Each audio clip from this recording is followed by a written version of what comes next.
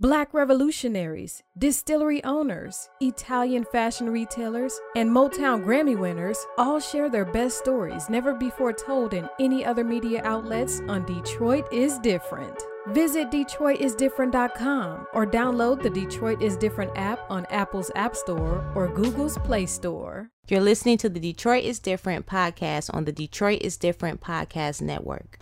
All right, we are back in full effect in the Detroit is Different podcast studios. Today, I got somebody that has been touching microphones and slaying the comedy game for a long time. He looks young, but he's been in the game for a minute. Jeff, how you feeling? Feeling great. Feeling great. Thanks for having me on here. Oh, man, definitely. And the Detroit is Different story generally always begins with family in Detroit. How did your family make its way to the Detroit area, man? Where your people from? Whereabouts? What's the backstory? Yeah, my parents grew up in the Livonia / Westland, area, and they actually both went to school with each other, lived down the street from each other. Ain't that something? And yeah, they were just like kind of acquaintances and friends throughout as they were growing up. Okay, now did your dad always like your mom, and then he finally was like, I'm not trying to be your friend? You know what? I want to ask him that blunt-ass question just that way because what I do know is that one of my mom's best friends and one of my dad's best friends, they both went to prom with that person. So my dad actually went to prom with my mom, a good friend of my mom, and she went to prom with the good friend of my dad. And then now they essentially swapped. And now those two are married to each other right now. Yeah. So okay. they went. But they've always known each other since they were growing up.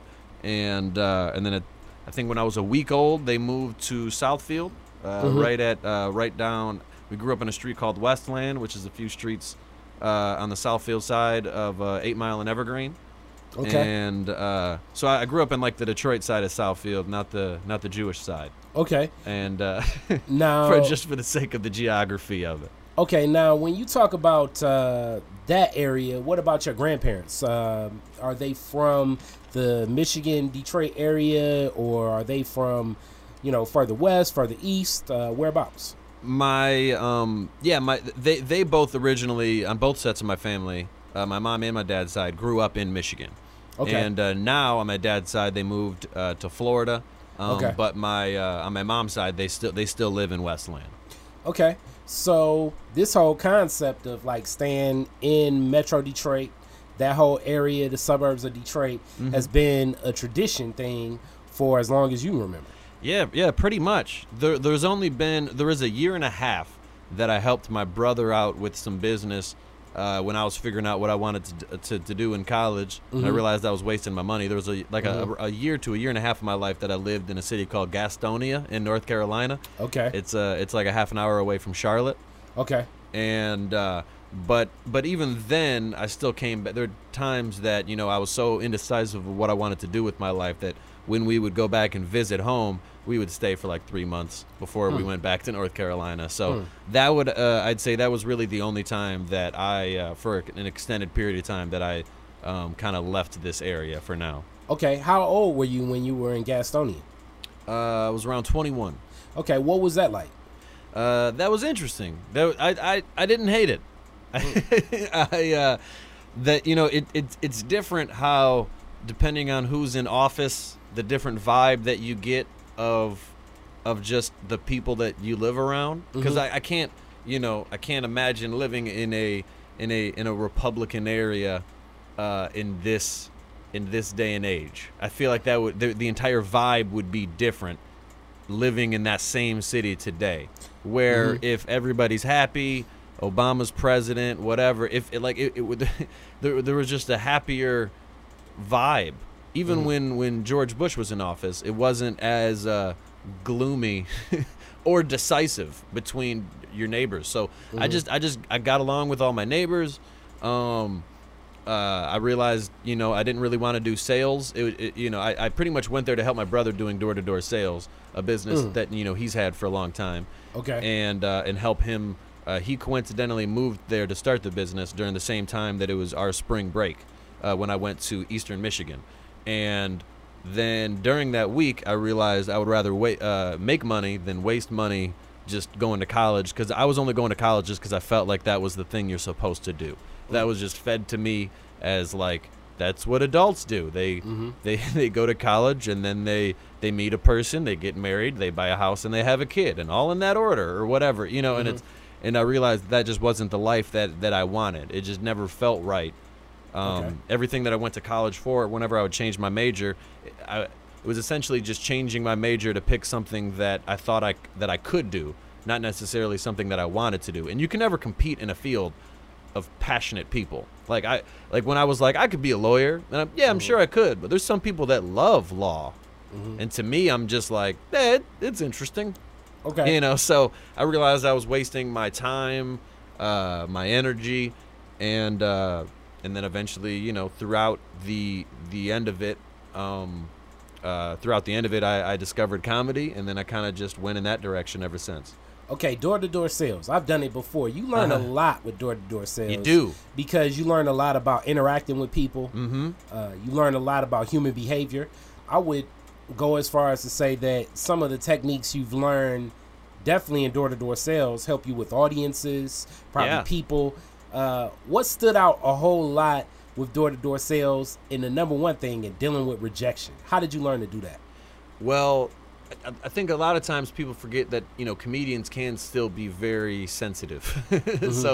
So it was different. It's easier for me to deal with rejection in comedy than it was in door-to-door sales, because for this is something that I know that I want to do. And at the time, that was something that when I did door-to-door sales, that was just something that I knew that was what I was currently doing. I kind of knew that it was temporary. And it did bother me a lot more when I dealt with rejection. But my brother could not be less concerned with rejection. He could knock on someone's door that could ruin their day just by him knocking on their door for 2 seconds, and he'll just go to the next house. Like it's never. So I knew, but it did teach me a lot. It taught me that it's still up to you how you decide to handle the emotional aspect of rejection. You can't determine whether or not you're going to be rejected, but you can determine how it's going to affect you.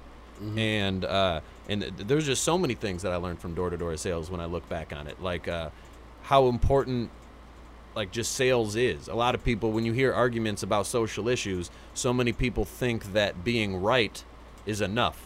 They're like, but I'm right. And I'm like, and I've just learned from door-to-door sales, being right doesn't mean anything.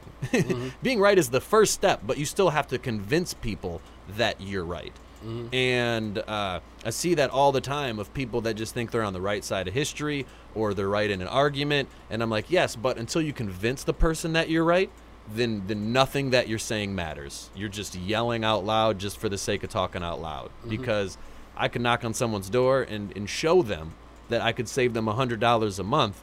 And if they're still not convinced, it doesn't matter that I'm right. Yeah.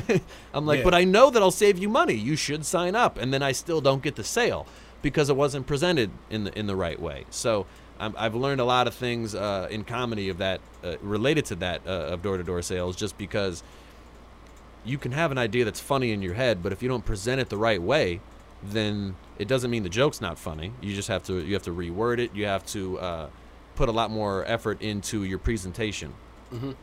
Now, when you talk about effort into your presentation, and you spoke on being right on like social justice, social justice is big into your artistry. It's big into your life. You care a lot about social issues. What led you into having such a strong concern about social justice and having awareness of this? Because being white, being a guy, you're looked at as almost the I'm the enemy.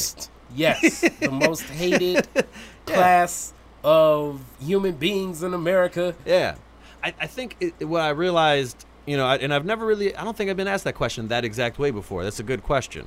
And now that I think of it now, I think it's that when I grew up, I was like one of the token white guys of my core group of friends.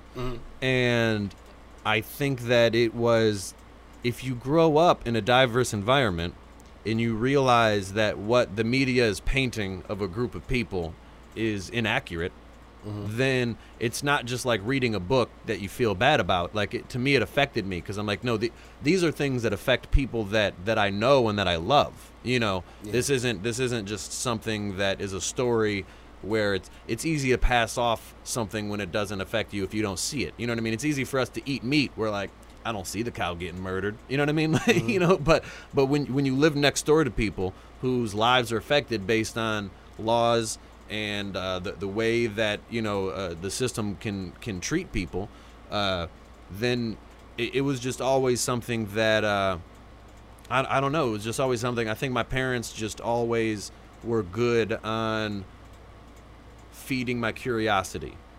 My parents never displayed their frustration at me asking a stupid question. And so I think that kind of tied into it a lot, where I never had a moment where my parents didn't support anything that I wanted to do. At one point, I did yo-yos. I would go to malls and stuff, and I would do yo-yo tricks. And my mom, my dad in their head, they had to probably think I was insane. This is stupid. You're not going to be a professional yo-yoer. But they were like, whatever. You have fun doing it. Let's do it. So there's so many things in my life that my parents have went full support of. And I think that kind of ties into when you do grow up in a supportive environment, then it's easy for me to see the big picture of things. All right, so the big picture of things in comedy. What led you to the stage for comedy in the first place? And when you were growing up, were you an extroverted kid? Were you always telling jokes? Were you the class clown? As you know, Josh Adams has a show on this network, and Josh has always been definitely Josh is the most on stage the same way he's off stage person I've ever known. Yes. Very much, very witty, very on time. You know, Josh has his own insecurities and vulnerabilities, but it's all like together in the act and quirkiness of talent. He's combustible like that. Were you like that growing up, or was it one of those things that grew? I failed speech class in high school my freshman year, and then my senior year, I didn't sign up for speech class, but I was given speech class, and the same speech teacher, shout out to Miss Sandra Bailey, or Shackelford, actually, excuse me. Okay. But people get married, life moves on. Yeah, but exactly. But congratulations. But I she knew what was best for me, because she knew that speech class can only help you in life. Even if you don't want to be a performer, not being nervous when you talk to people can only help you for job interviews. It can't do any bad to be good at giving speeches. Let's she stop worked right there. on that. Let's stop right there. She refused to let me change my class, even though I already took another class before that counted for that same elective. I could have just picked a different class, and she was like, "No, if you pick another class, I'm going to go to the counselor and I'm going to tell them to switch back, because this is something that you need, because you can do this. You're not somebody that's as shy as you're letting out, and you can make it happen." Let's stop right there for a second, just on the strength of, and my bad, I was talking over that's for fine. a second. Speech, it's a lot of people afraid of public speaking, like all ages. It's actually said that public speaking is the number one fear of people, like more than death. You know, vicious, death, a vicious dog being in the room, man with gun, public speaking.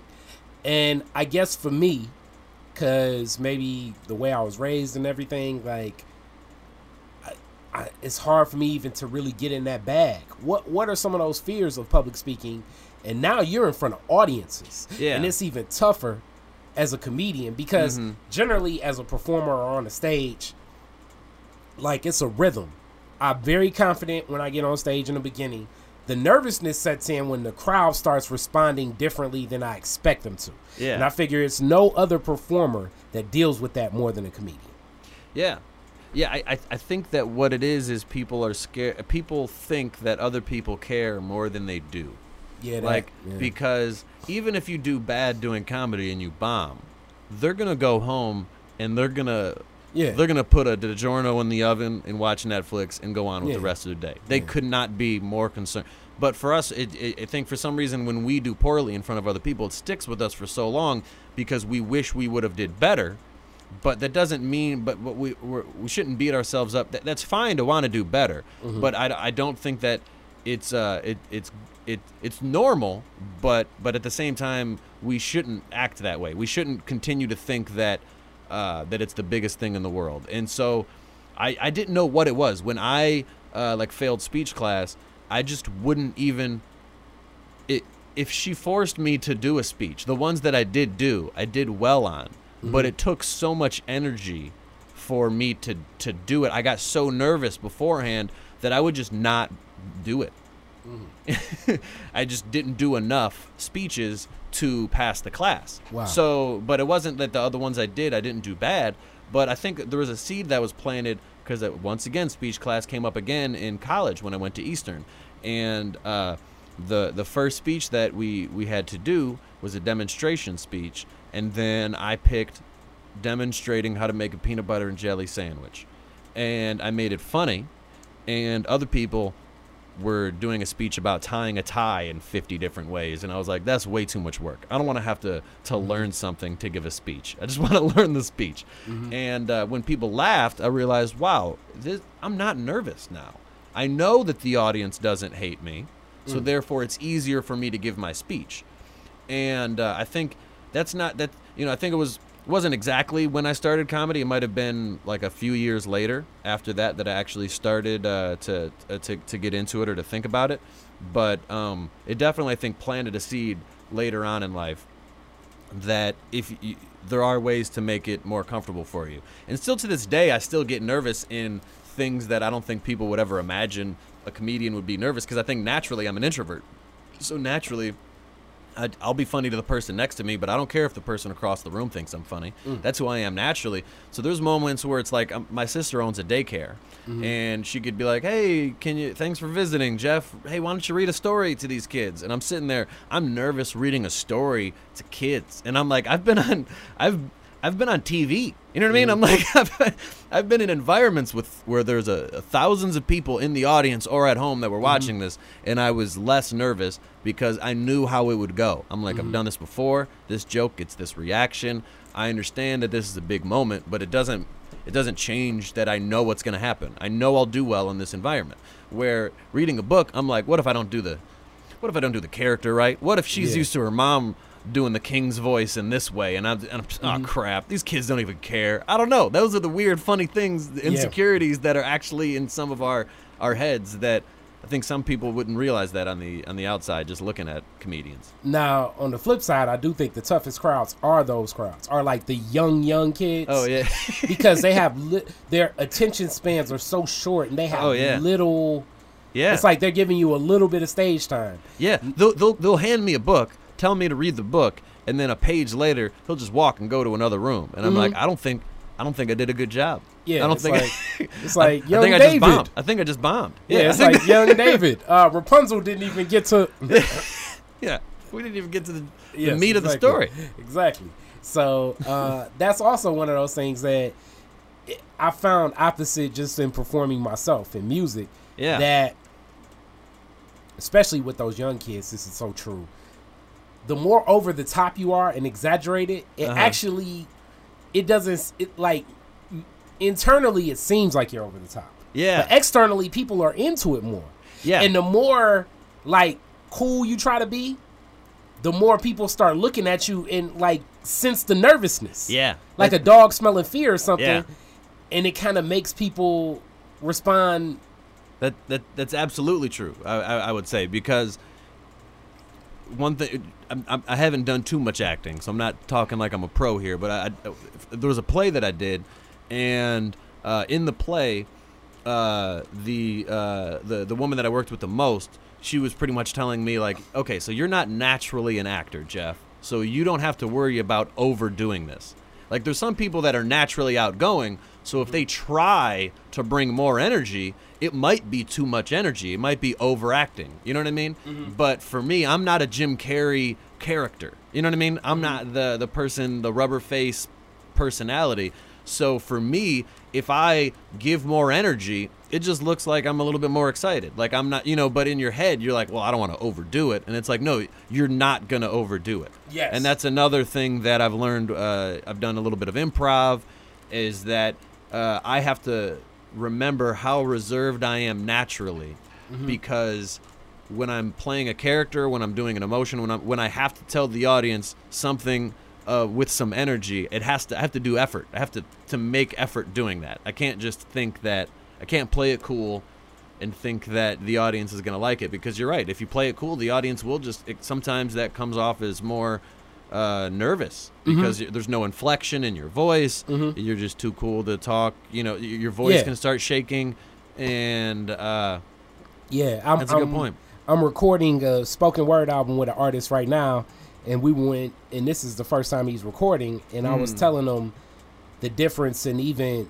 selling things, because rapping most of my life, and I learned these skills over time, but some things I may not necessarily be the best master teacher, and I can just present to a person, but it's a way to present words. Rap and comedy are the same in the sense of you're presenting words, and the irony, spoken word is like this too. Rap, spoken word, and comedy. The irony of presenting a statement as if it's a question, and sometimes a statement as if it's a question, like vice versa. If as opposed to like, that's it.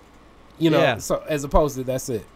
Yeah. So like that's it can make the line so much more than what it was before, even though you're saying the same thing. Just do the tone and inflection and the interpretation of like that's it is more of a question than just that's it. Delivery is really important. And I know a lot of people say that comedy or things of this nature that you can't teach it, which I don't necessarily know if that's true, as much as it's really hard to teach it, because those if you have to explain to somebody each individual line to make sure that you put inflection here, and make sure if you have to teach somebody how to talk, that's just exhausting. That's what I mean, like, so that's why it is one of those things where it's not as simple as you got it or you don't. I'm sure people can improve, but the basics of it are something that hopefully it's easier to succeed if there's something there that you just know to start with. So everything you're learning is extra. Like I was learning how to be confident on stage, but I knew basics of comedy. You know what I mean? Like I've watched comedy. So it does amaze me sometimes how much further along some people are than I was when I started, and then it amazes me some other times, not to be too negative or talk trash about people, but some other people, like how far behind they are, where they're like, oh, you never thought about a callback?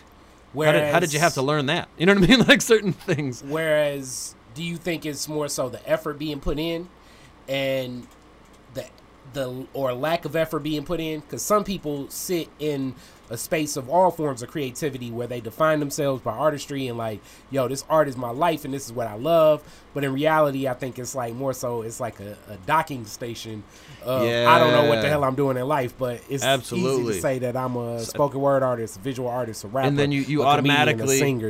Yes. And if you are a part of any of those groups that you just mentioned, then you at least have some acquaintances to start with. And I think so many people just want to do something for the buddy aspect of it, as like almost like a fraternity or sorority type of environment, instead of actually the craft itself they like. Because there's a lot of people that me and Josh have both met throughout the years where they'll ask us advice on like a joke.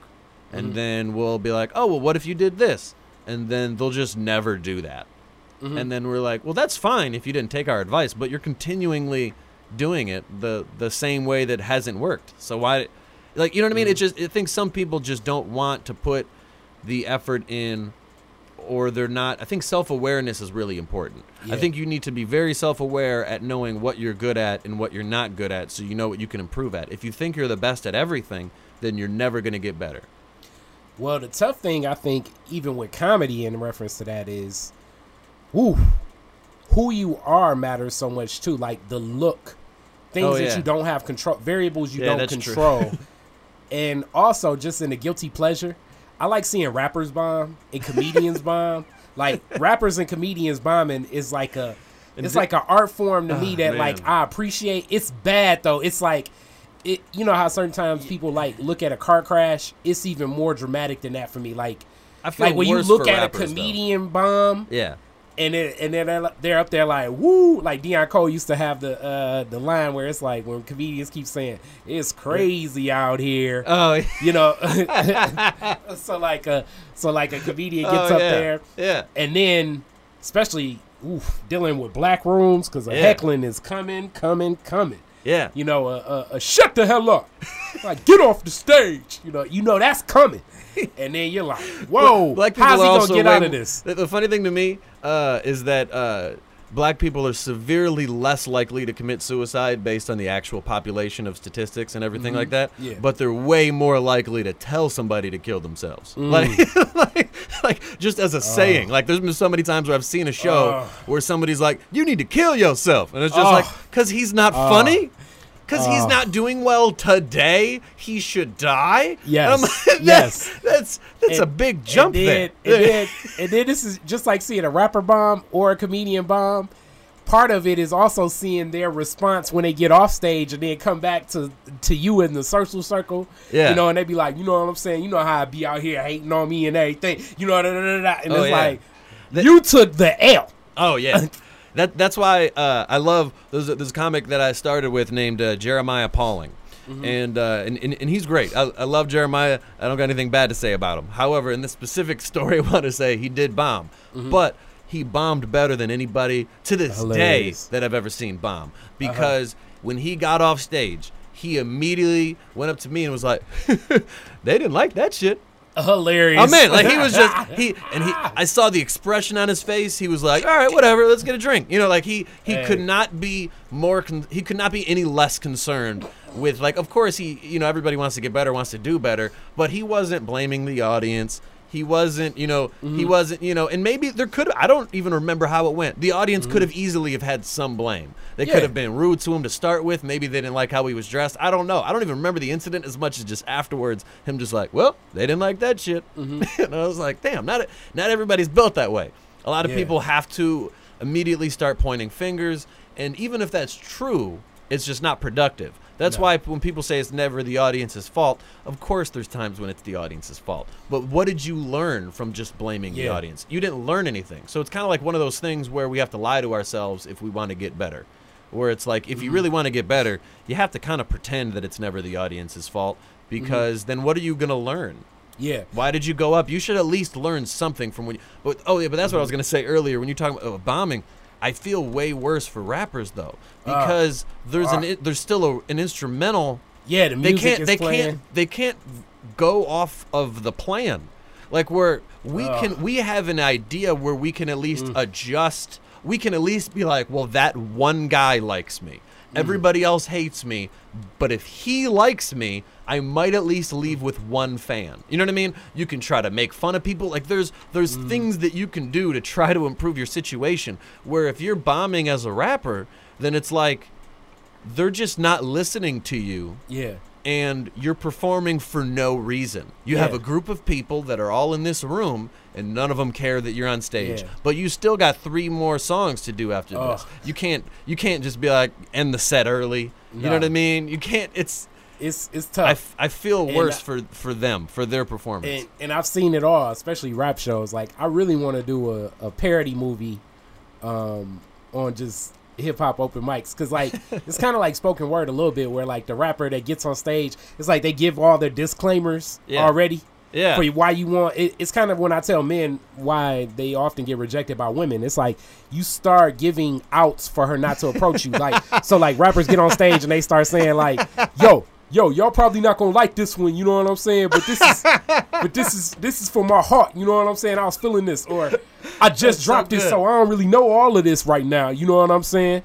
Or it's like they get a context of like, this is one of my old songs, but this is what I was feeling today. Hey, yo, drop that, not that one, the next one, the next one, no, all right, for sure. All right, y'all ready? Y'all from the east side? And it's like, so hey, good. Man. And it's like the crowd every You talked them out of moment. it. That's just like sales. That goes back to sales again. They'd be like knocking on somebody's door and being like, all right, now I'm sure you already got a better deal with WoW. Yeah. But let me tell you what I got for Comcast. And then you're just giving him an out to be like, yeah, you're right. I got a better deal. All right, I got to go. And the same thing, you're just like, all right, well, you don't have confidence in it. Why should I have confidence in it? Yeah, just like so many guys approach women with the whole, you probably don't talk to guys that, like me. Yeah, I'm probably not your type. I know what you're saying. Like, well, I know what you're thinking. I never thought that you were or not, but now that you presented information about not being my type, I guess you were. Yeah, I guess you're right. My type is somebody that wouldn't approach me like that. That's it. And there's some guys out here that are like broke without, you know what I'm saying, a pot to piss in and a window to throw it out of, but they like stick wallpaper everywhere and approach every woman. And you're like, how did this broke ass guy always win? He's not fortunate looking. No, I'm trying not to say ugly. I'm trying to say fortunate looking. Yeah. Now He's uneasy on the eyes. He's broke. He doesn't have a place to stay. And you always see him with women. Yeah. Attractive, got stuff going and on some with of those it, guys but it's aren't like even lying. probability and statistics. It's like sales. Yeah. Probability and statistics. There's the math problem. And sometimes it's just confidence. It's sometimes. like I got to approach 25 women. And it gets to a certain point where, and Josh said this with stages, and I definitely haven't been performing, and I don't think my chops in performance are like this, but sometimes it gets like this. It's scary. Where he was like, man, sometimes it's like I'm levitating when I'm up there. But as a performer, when the crowd is with you, like I think it's two types of performers. And the best examples I give are always the Parliament Funkadelics, where I feel like that's always the feel I wanted. Like where it's experiential, where me and the crowd are essentially the same. Which I don't know if comedy can be like that. And then there's people like James Brown that are a spectacle. But either way, it's sometimes where it's an energy of a show where the crowd is in tune with the performance and it's just experiential. Yeah. Josh does do that because the more that you can make it feel like we're all a part of this is in shows that, it's harder. It would be harder to do like in a theater, but in a comedy club or a smaller bar or whatever setting, if you're talking to different people in the audience and you're not insulting them, but you're just talking to them. Or if you're insulting them in a way, because I know some people will roast the crowd. Or even if you do roast them, if you roast them in a way that Josh could, it's just on the way that you phrase things. I've seen Josh make fun of people in a way that made them feel better. Because instead of insulting somebody's weird pants, if somebody had on some bright purple weird pants or something like that, you could just make fun of them for having purple pants. But he would give them a compliment and say the exact same insults and be like, you know how sweet you are? Because you got the confidence to come in here looking like blah, blah, blah, blah, blah. I would never be able to wear blah, blah, blah, blah, blah, man, but you pulling it off. Whatever his, obviously it'd be a lot funnier, but Josh. it's like, that's his style is bringing up the things that other people would roast somebody about, but in a way to where that person isn't insulted. And if you do that all around the room, a little bit between jokes here and there, then the entire audience feels like, okay, this is a family. We're a part of this with him. This is a show that I'm a part of. Even if I don't talk, I'm a part of this experience. Yeah, when he did, and I'm still laughing about that. Like, it was a guy, and he kind of just had the hair like Donald Glover. And he was like, oh, man, it's like a fat childish Gambino. And then he was like, this is an apple pie. And it was just like, he was like, nah, you cool, fam. Yeah. It just was like, it was so funny and just the timing. Yeah, and it wasn't personal enough that anybody would, he's not cutting too deep. It's just very creative. Yeah. But without being, too personal. Now, as we talk about that in your style of comedy, you actually set up a lot of jokes under a premise, and you have I don't want to say message, but it's a context to a lot of your comedy.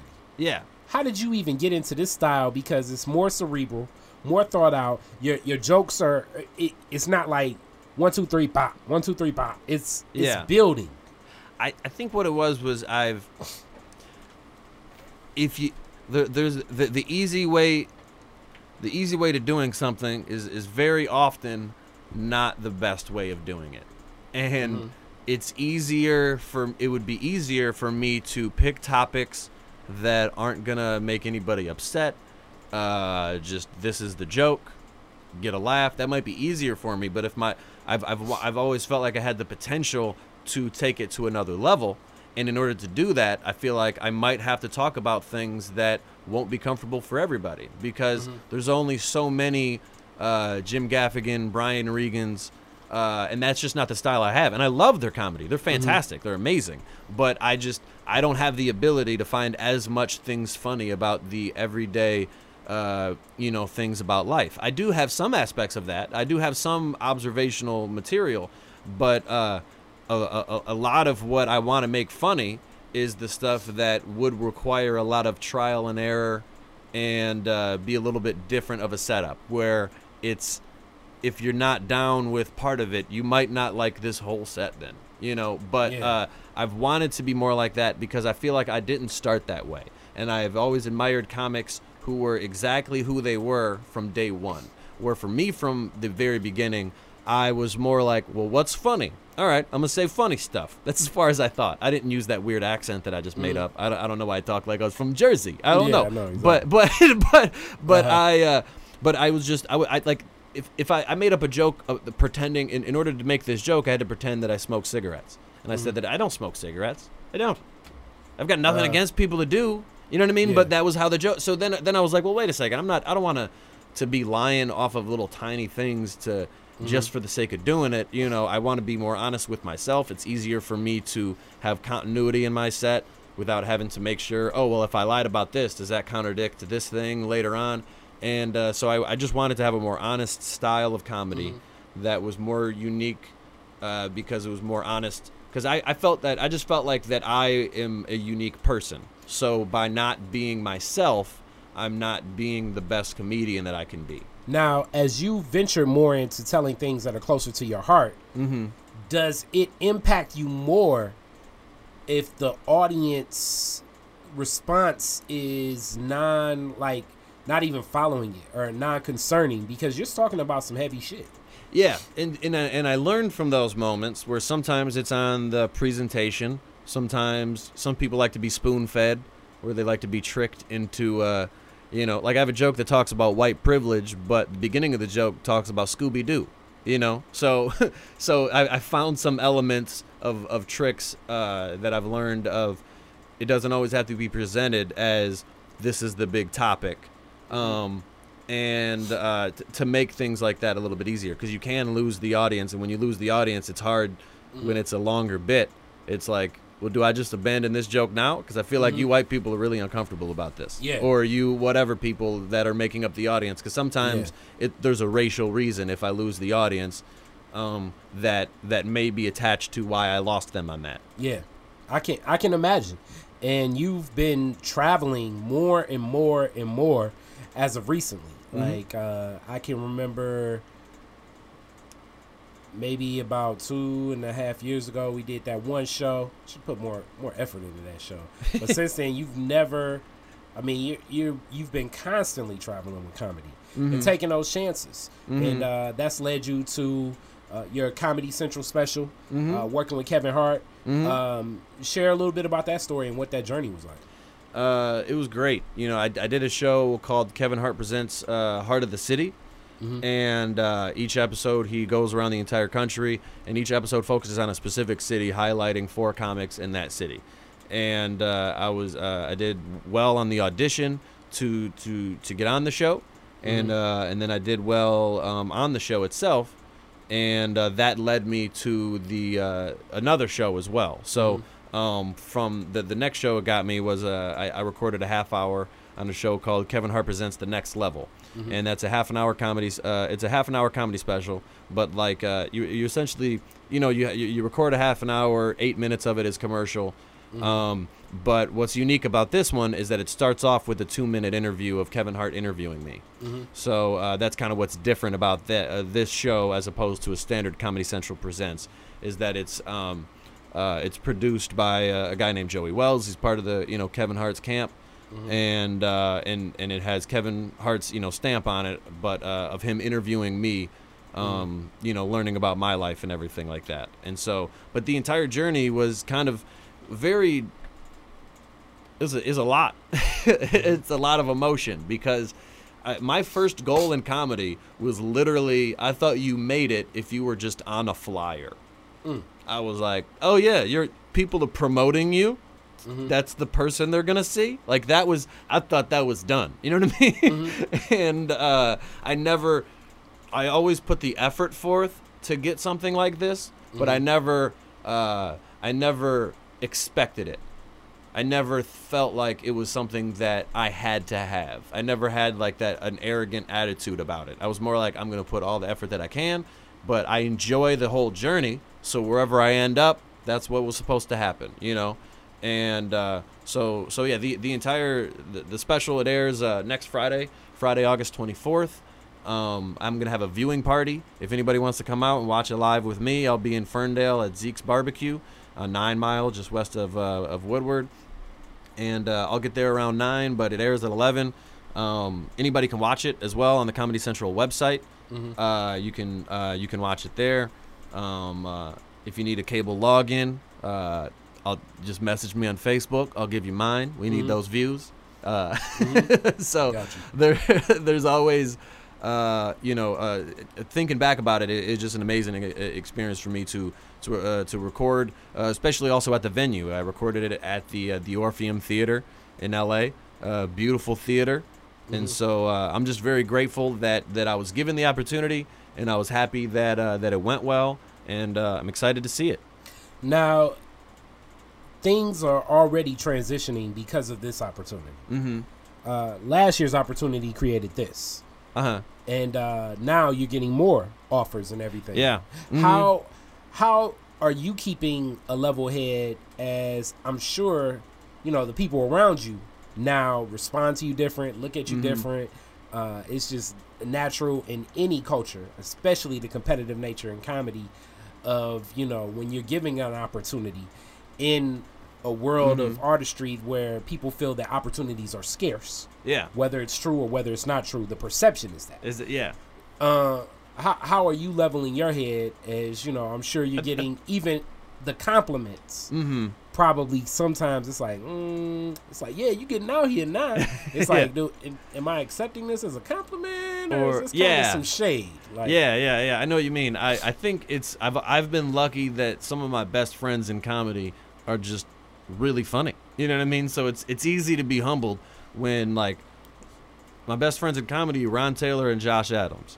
And to me, I'm like, just because it's not negative about me, you know what I mean? But I think they're funnier than me. You know, I don't care. I don't view this as competitive. I view, as much as some people do. But as long as I'm surrounded by other people that are great at what they do, then I'll always have a level for myself to improve. So, I'm lucky that I have a lot of friends that are doing great things in their careers as well. And so I don't look at this like I made it, like I'm done, you know what I mean, or whatever. Like, there's still other things that have to be done, and so for me, it's not too hard for me to be level-headed about it. Okay, all right, and then family. What's family like now? As I'm sure the journey of being a comedian always like your mom, your dad, brothers and sisters like, okay, so what are you doing? Yeah. My family's always been supportive about it. From the beginning, they've always been pretty supportive about me doing it, even when I wasn't that good.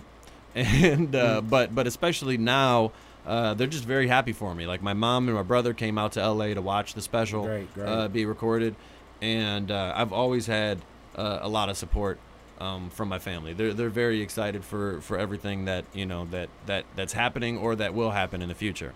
Okay, so what's next? What do you see happening next? What's gonna be the big thing? Eventually, at some point, my plan is to move to LA. I don't have an exact date set yet for that, but I'd like to move to LA relatively soon, and kind of just pursue another level of comedy. And luckily, the credits, the Kevin Hart credits will make it easier for me than as opposed to just going there with nothing. But regardless, at the end of the day, there's people that have went there with nothing too. So that's why I feel like I really don't have any excuse, because I know people that are doing great out there with nothing, but they went there with nothing but their talent. And Ron is a great example. Exactly. Ron went there living in a van for a couple of years, He never consistently had like a real job, and LA is expensive, but he still found, he found a writing gig. He'd meet the right people. He was funny. He always made sure that working on his craft was his number one priority, and that everything else had to follow under that. Because if that's where you're if I'm moving to LA, I'm not moving to LA for the nice weather. I mean, partially.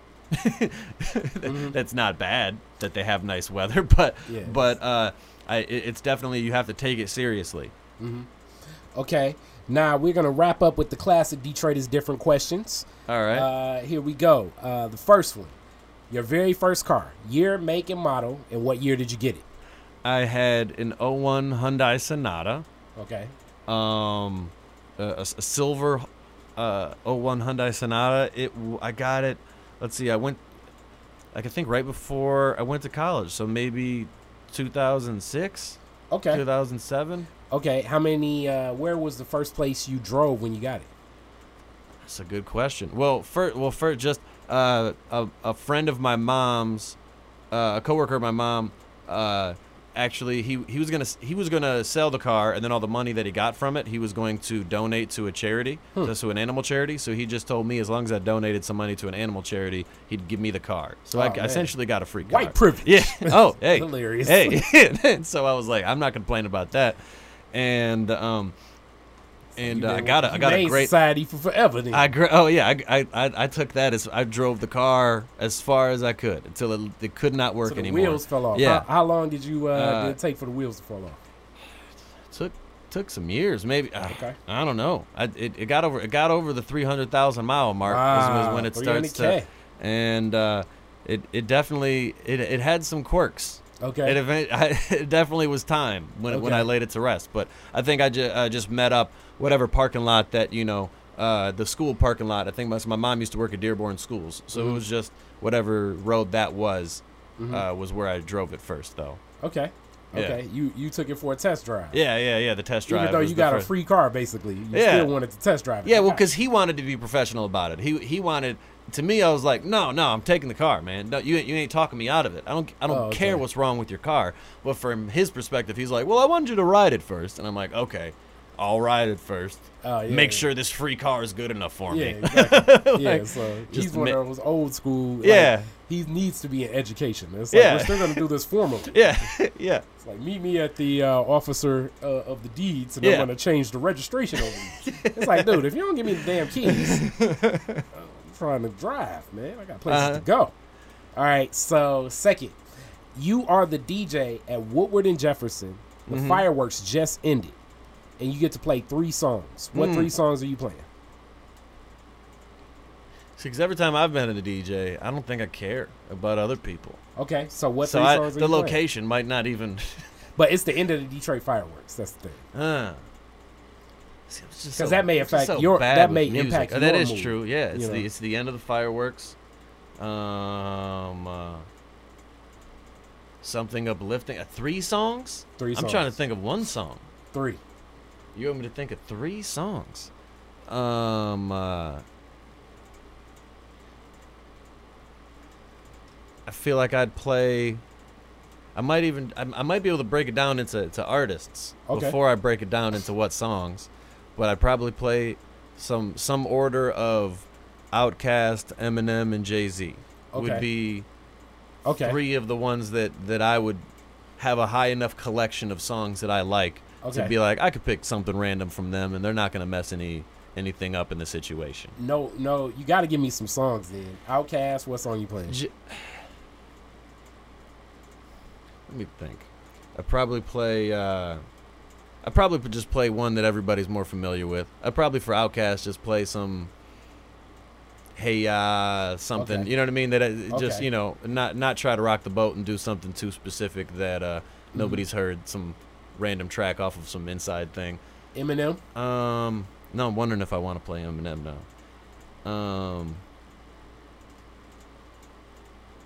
I'm trying to think. I suck at remember the names of songs is my issue. I just listen to so much music and just like a random just play it that I can't remember the names of songs. But because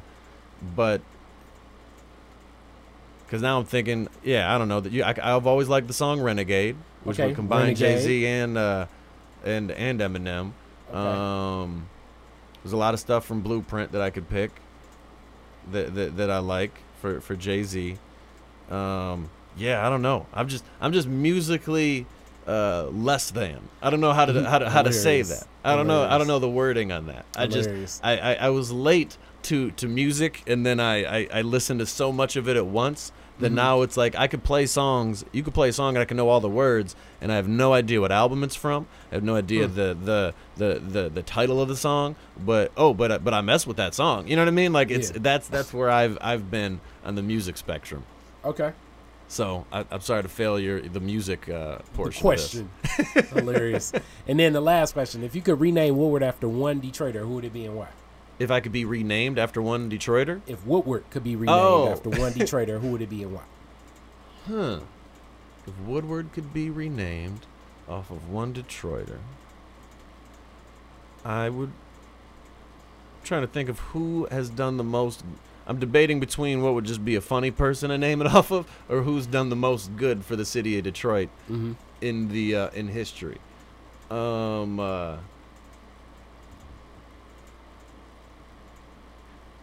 I'd probably just to say that I did. I probably would just I was gonna name it off of Josh, but he's from Oak Park. I was just gonna give him a street just to Josh, be nice. Just I was give just, Josh a street. Just to be nice. just to be nice. That way I hilarious. always have the upper hand on the friendship. Hilarious. You know what I mean? Where it's just like he could be like, I could owe him $20 and be like, bitch, I named a street after you. Hilarious. You know what I mean? Like there's, you know what I mean? Like that would always. I'd always have that in my back pocket. Well, yeah, because I don't know what would be happening on Darius Bennett Avenue. Yeah. Piece of wild boy behavior. Darius Bennett would be, boy. Oh, man, you guys really do pick on Darius a lot on here, don't you? I love Darius, man. I love Darius. Darius is a wild. Hey. But yeah, so that's it, man. Thank you so much. Thanks for having me. Appreciate it.